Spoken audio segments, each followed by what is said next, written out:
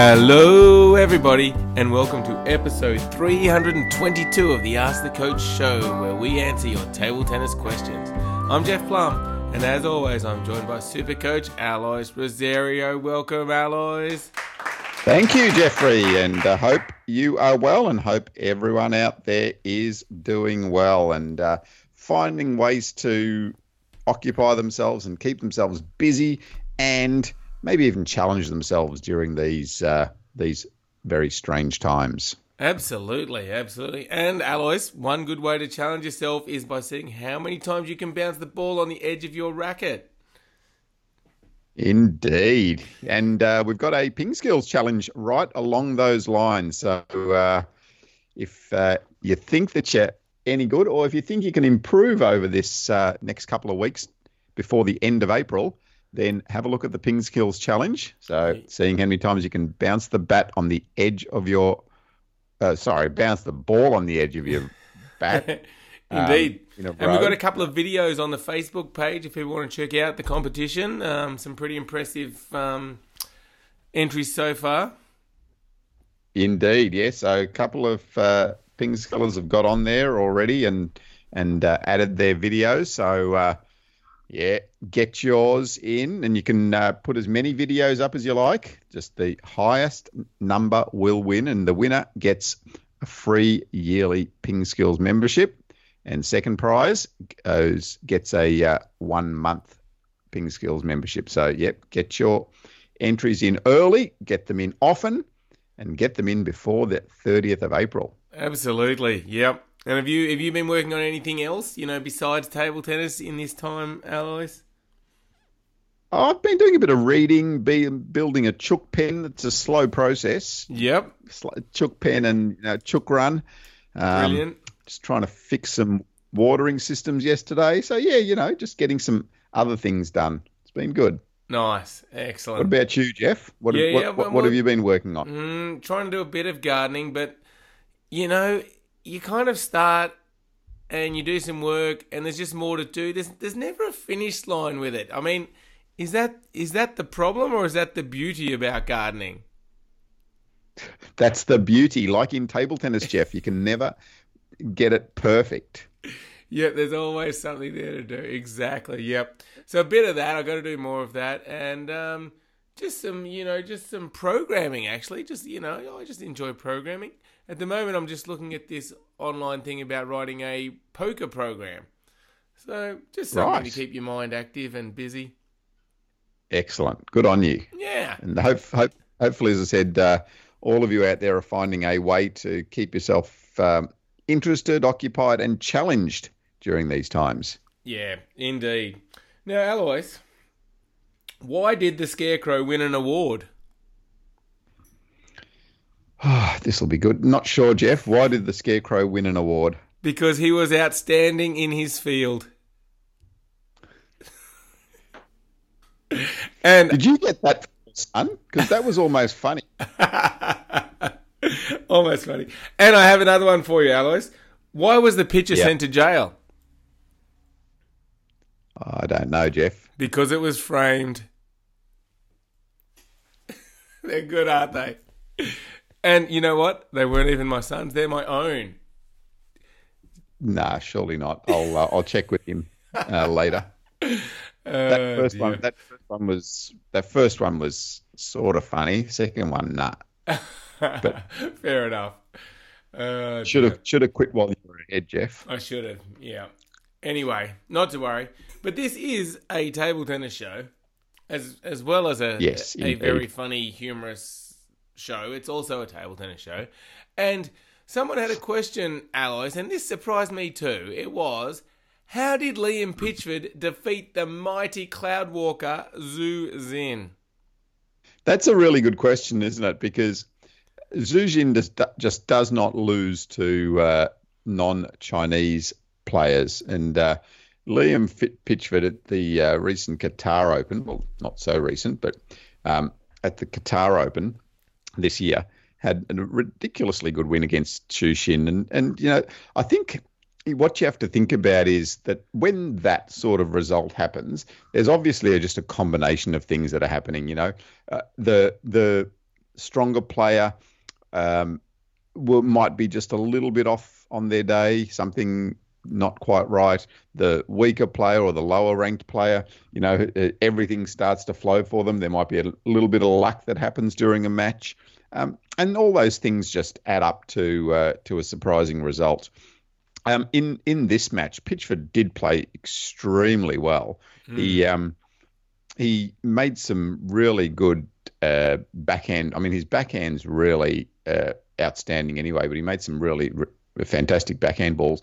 But he started playing this inside-out forehand as well a couple of times that was just incredible. So he bent one, he was standing on his forehand corner and just bent one almost sideways down the line that really caught Xu Jin off guard. But I think tactically as well, he played really well. Xu Jin, you always think, his forehand is so strong, and obviously really is. But I think it's even stronger off his backhand corner.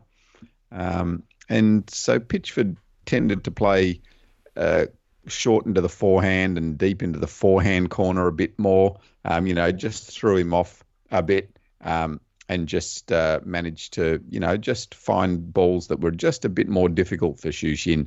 So, as I say, a real combination of things that happened on the day. But, just a brilliant match from Pitchford. And Xu Jin didn't play badly. He played reasonably well, could have got back into it. I think, one of the games was quite close that Pitchford stole. And sometimes that's all it is, just getting the break at that stage, winning those crucial games, and then things just fall your way. Yeah, it was impressive, wasn't it? And like you said, Xu Jin didn't play badly. I think, like you said, the tactics were brilliant. Pitchford managed to return really well. He either kept the ball short, stopping Xu Jin from making his strong attack, or he used the banana flick really effectively. And like you said, his backhand was unbelievable. Even off strong top spins, he'd be standing close to the table and ripping them wide to Xu Jin's forehand. And like you said, he likes to move around to his backhand side and play those forehands. So he really stretched him and made his, even though he's got incredible footwork, really stretched him on both sides. Yeah, amazing game. Yeah, I think yeah, it was. I think he took some real risks at times as well. So when Xu Jin was attacking to him, he really stood up to him and tried to just take the time away from Xu Jin. And on that day it worked really well. He was seeing the ball nice and early, and as you said, just sometimes those backhands that he ripped out wide were just incredible. So great result for Pitchford, and we. In our when you sign up to Ping Skills, we send you a video about how do you beat a player that's better than you, and we talk about tactics as well. Just finding those tactics that will work. Against a higher ranked player. Sometimes it won't work to the degree where you're going to win, but it's always about finding that tactical play that is going to give you the best opportunity to put them under pressure and to give you a chance of winning some points. Yep, absolutely. So thanks, Jasper, for bringing that question to us. Now we're moving on, Alois, to a question from Mike. He said, "Are you allowed to touch the racket with your free hand during a rally?" He says, "My son uses his free hand to get extra spin on the ball when hitting it." Yeah, it's a little bit controversial, but I've seen players using both hands, so I guess you are. I mean, I think technically no, because it does say something about having to have a free hand, but I don't think you're ever going to get called up for using both hands. And I guess the biggest point though is that if you're using two hands, you're really going to restrict your swing. So in table tennis, you don't need that second hand to generate power. You might see tennis players using the double hander, where you're actually able to generate some more power by utilizing the power in both of your arms. But with table tennis, a lot of your power comes from the speed of the swing and the speed of the wrist through the stroke. So if you're grabbing the bat with both hands, you're really limiting the amount of wrist action that you can use with your playing hand. So So, so I think, if you're out there thinking about, can I use my freehand? My advice is don't, because, it's just not that effective for you anyway. Yeah, and really the only place you could kind of do it is if like a wide backhand, maybe like a double-handed backhand like in tennis, but in table tennis you're not really playing from out that wide anyway, and like you said, you need that speed and the wrist, so might be a bit of fun just to try it, but if you're wanting to improve, stick with the single-hander. Absolutely. All right, thank you, Mike. All right, now next question is from Andrew, and he says, my 10-year-old son is starting to get more interested in table tennis. He has an okay forehand, and he's working on his backhand. So what is the best rubber to use to help further develop his game? Now, this is a pretty common question, Alois. Yeah, that's right. So I think one thing that is very common with what we hear is people often go for a bat that's either not good enough, so something like a hard bat, with no sponge and just a pimple on it, that isn't going to allow him to be able to actually develop his strokes in his game. On the other hand, we hear about players grabbing a super duper bat to start off with, and the bat's just way too fast for them. So I think the key points are that you need to get an inverted rubber bat. So that's one that's got the flat surface, but it's got sponge underneath it. So, about 1.5 to 2 millimeter of sponge underneath it. And the rubber's got a bit of grip on it. But it's really important that rubber isn't a high level rubber that's going to be too fast for you. There's thousands of options out there. We have the Ping Skills Rook that we use and recommend and sell on the site. That we found is perfect for that type of player that's just starting up. It's not too fast, gives you enough speed and spin, and allows you to learn the strokes well. So it's just a matter of finding something that has enough grip, but not too much speed for you when you're learning. If you don't have enough grip, what's the issue there? Yeah, so when you're learning the strokes, so the ball's going to drop off the bat. So that means you're going to have to really open up the angle of your bat to play your strokes.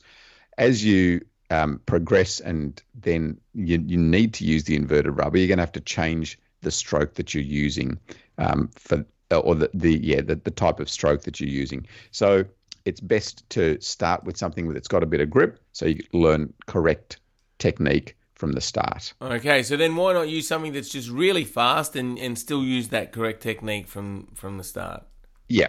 So at the start, if you don't have control and feel of the ball, and the ball's bouncing off your bat too quickly, you don't develop the control of the ball. So because the ball's bouncing off too fast, what you're going to tend to do is compromise your stroke. You're going to start to just poke at the ball and not play a full forehand stroke or a full backhand stroke that allows you to learn that technique again.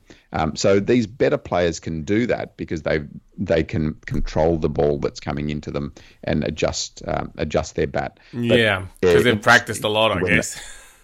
Yeah, exactly. And that ball's just bouncing off way too fast, and it's not staying on the rubber long enough for them to be able to control it. All right, yeah, that makes a lot of sense. And great question, Andrew. So hopefully that clears some things up for you. And good luck to your son. Excellent age to be getting into table tennis. All right, Alois, let's look at a question about the double serve rule. Jasper asked us, she said, I always wondered why we have to serve from the right-hand box diagonally. Do you have any ideas why there is this rule? Yeah, it's actually an interesting one, and Jasper, when you asked it made me start to think, and my answer is that I don't really know, but it's just a rule that's developed from as a start, and interestingly, I mean, most players would have been right-handed when they started, so they would have just started to think about serving only from the right-hand side. Yeah, and I guess if you've got two right-hand players, if you serve from that right-hand side, then the next ball, it's easier for that player to get into position. Yeah, yeah, that's right. So and why they put that line down the middle for doubles as well is interesting. But I guess that would have come from tennis, so just that you do serve diagonally. But why you didn't serve the other way like in tennis? That's a really interesting question, and maybe someone out there knows the history of that. But it would be interesting, to hear if anyone knows the history. But also, like, what would the game look like if you did just have the normal singles service rule? So you could serve from anywhere to anywhere. That would make it harder for your opponents even to know where to stand. And then the other thing, like you said, if you did serve diagonally, if you served one from the right-hand side and one from the left-hand side, that would be interesting also.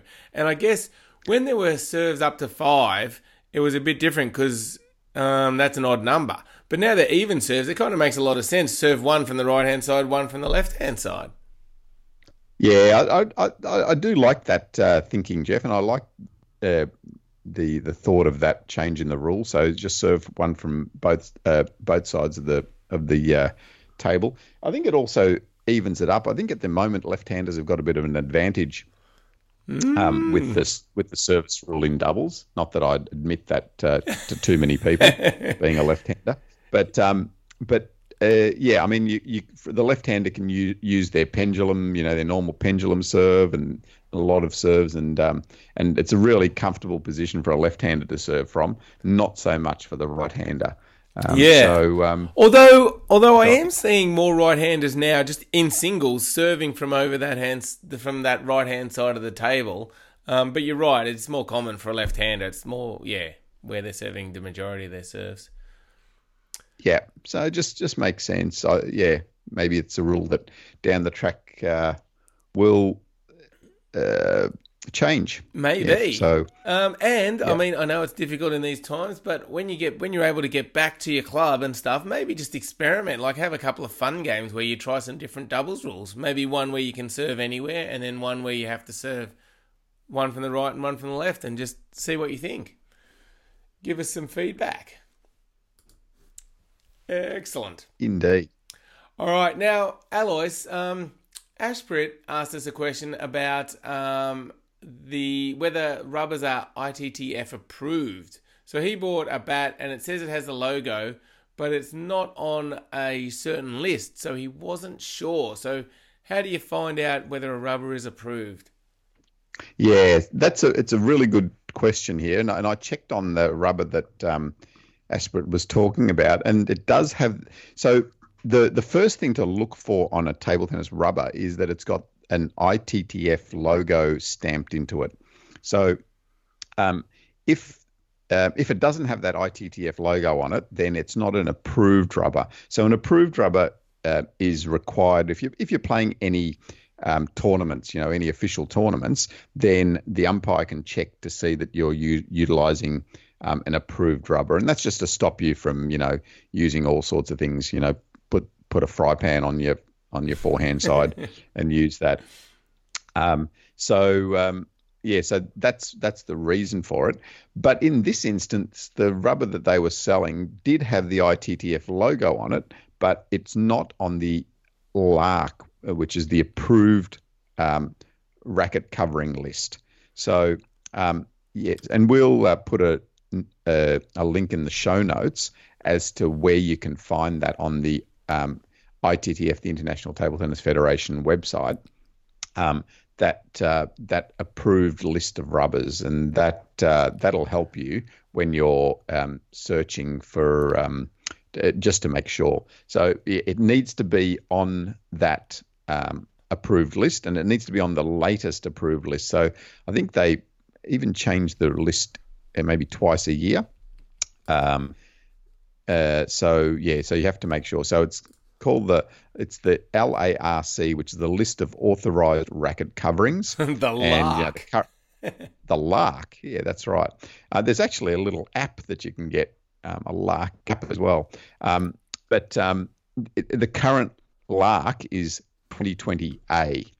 So that's the list that is the current list of approved rubbers that you are allowed to use on your bat. So and it's a very, very long list, but It's a huge list. Yeah. But then it must have been interesting because that other rubber that Ashprit bought they must have just used the logo without permission, maybe, or maybe it was an older version that's come off. I don't know. Something strange has happened there, though, hasn't it? Yeah, that's right. It might have been that that the rubber was approved previously, but now is no longer approved. So I think to be approved, you also have to pay certain fee, maybe annually. So if you don't do that and then don't want your rubber to be approved any longer, then then it comes off the list. So that was a little bit of a strange one. But as I say, the first port of call is to just check that it has that ITTF logo on it. If it doesn't, then scrap it. Yeah. But if it does, then you may also just need to check that it's on the lark. On the lark, yep. So, head to ittf.com/equipment, and there you can find whole heaps of information about equipment, and you'll find the latest lark. And as Aloy said, we'll put it in the show notes too. All right, indeed. Great question. All right, next up is a question from Aaron, who says, I have a question about the service in singles play. So he said he was watching a friend from the UK and a serve landed near the top left-hand side of the table, near the net, and he couldn't reach it. And then he said to him, according to English rules, that would be an illegal serve. So Aaron wanted to know, is he allowed to serve the ball from anywhere, provided it's on my side of the table, and does it matter where it lands on the opponent's side? Well, Aaron, I don't know about the English rules, but I don't think there is an English rule that says that. So the ball is allowed to land anywhere on your opponent's side of the table, and it's even allowed to land really short and close to the net and go off the side of the table, as long as it bounces once on your opponent's side and then once on your side. Or once on your side and then once on your opponent's side, maybe. Yeah, exactly. That's what I meant. That's right. Thank you, Jeff. Then it's a legal serve. The only exception is if you're playing against a wheelchair player, then the ball has to leave by the end of the table. But in general, if you're a standing player, then the ball it just has to bounce on your opponent's side of the table to be in. But this does bring up an interesting question. The service rule is one that always has a lot of questions about it, and we may just go through some of the basic things that you have to think about when you're serving in table tennis, because this is one that comes up in the garage and at the family barbecue. Yep. There's always some arguments.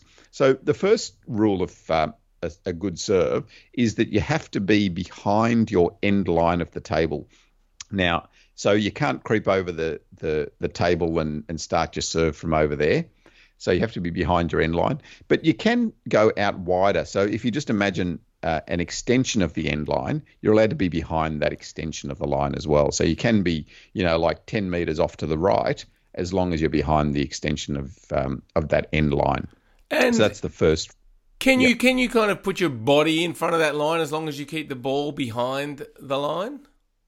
Yep, you can. So as long as you the ball's behind that line, that is fine. Yep. The next step in a good serve is to hold the ball on the palm of your hand. So the ball has to be on the palm of your hand, and the hand has to be nice and flat so your opponent can see the ball. And if you're not used to doing that, Alois, it's actually quite difficult. Like if you're used to just holding it in your fingers and serving out of there, it takes quite a bit of practice to get used to putting it in the palm of your hand and throwing it up that way. Yeah, it does. That's right. So, and most people to start off with probably do hold the ball just in their fingers and then hit it. But yeah, if you are going to start to play any sort of tournament play, or if you're getting competitive in the backyard or in the garage or in the basement, you can start to think about these rules.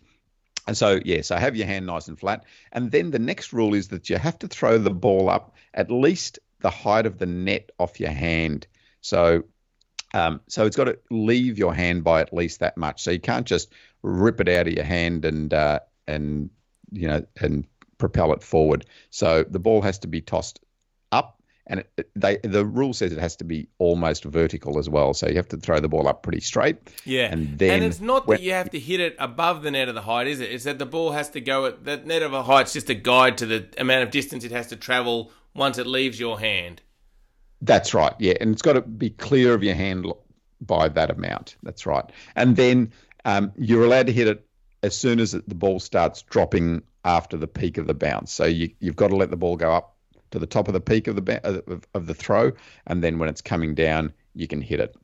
So that's the next rule. And then, as we said before, then it's got to just bounce once on your side and once on your opponent's side at least. So it can bounce more times on your opponent's side, but they've got to hit it after it bounces once. Yeah, excellent. So, yeah. So it sounds like a pretty complex rule, and it probably is, but we show it to you in a video, so we'll put a link in the show notes as well about how to do just a good basic correct serve and how to learn that correct serve as well. Yep, that sounds like a good idea. We will put those in there. All right. Well, great question from Aaron. Now, Alois, hopefully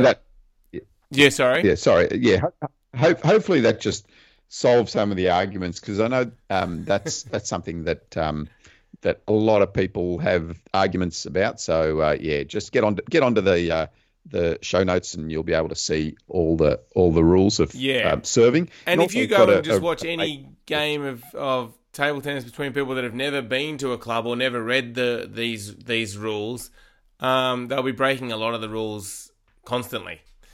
So it is good to know them and learn them and understand them. That's right. And gain that competitive advantage, guys out there. Just start calling them on the rules and produce the rule book. Say, sorry, mate. That's a fault. That's a fault. My point. Indeed. Yeah. Now, before we leave, Alois, I have some OMG facts. Oh, these are good. Yeah. Go on. Excellent. You ready? Yep. The most germ-laden place on your toilet isn't the seat or even the bowl. It's the handle. The handle? I guess they're talking about maybe like those toilets that you flush with a handle. Oh, okay. Yeah. I'm guessing. Oh. Yeah. Okay. Your toilet doesn't have a handle? Just leave it. Mine doesn't either. It's just got a button. Mine's got a button. Yeah. Exactly. It probably means the button. Yeah. So, So I think in the US they often have those little handles. Do you pull them down to flush them, or is that I'm not sure. Maybe, or maybe they're just that's just an old thing that you're reading from. Maybe, Jeff. Maybe. Is it one you got when you were a kid? No. The US-Canada border is the longest border in the world without a military defense. Whoa. Here's an interesting one. Captain Kirk never said, "Beam me up, Scotty," in any Star Trek episode. What? It's an OMG really? fact.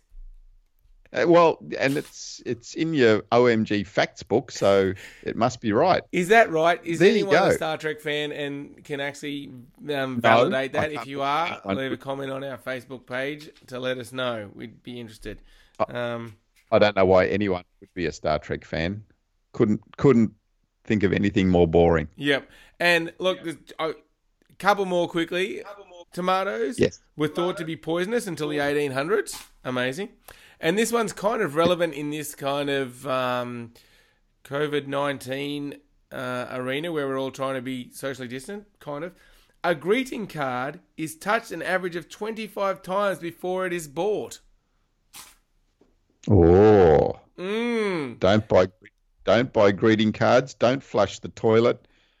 And watch out for tomatoes is what I got out of that segment. And just last one, because it's got Australia in the fact, but for no other reason. Okay. Australia is the only continent without an active volcano. There you go. There you go. That's interesting. Yeah. All right. Well, I think that wraps it up, Al. Well, you should lead with OMG facts and finish with OMG facts and just get rid of those jokes. And finish with the joke because it's the strongest part of the show.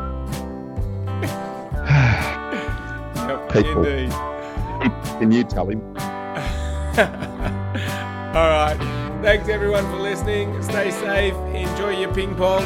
Remember, practice that. How many times you can bounce the ball on the edge of your bat. And we will be back soon. Enjoy your table tennis. Thanks everyone, and thanks Alois. Thanks, Jeff, and stay safe out there, folks. Bye. Bye.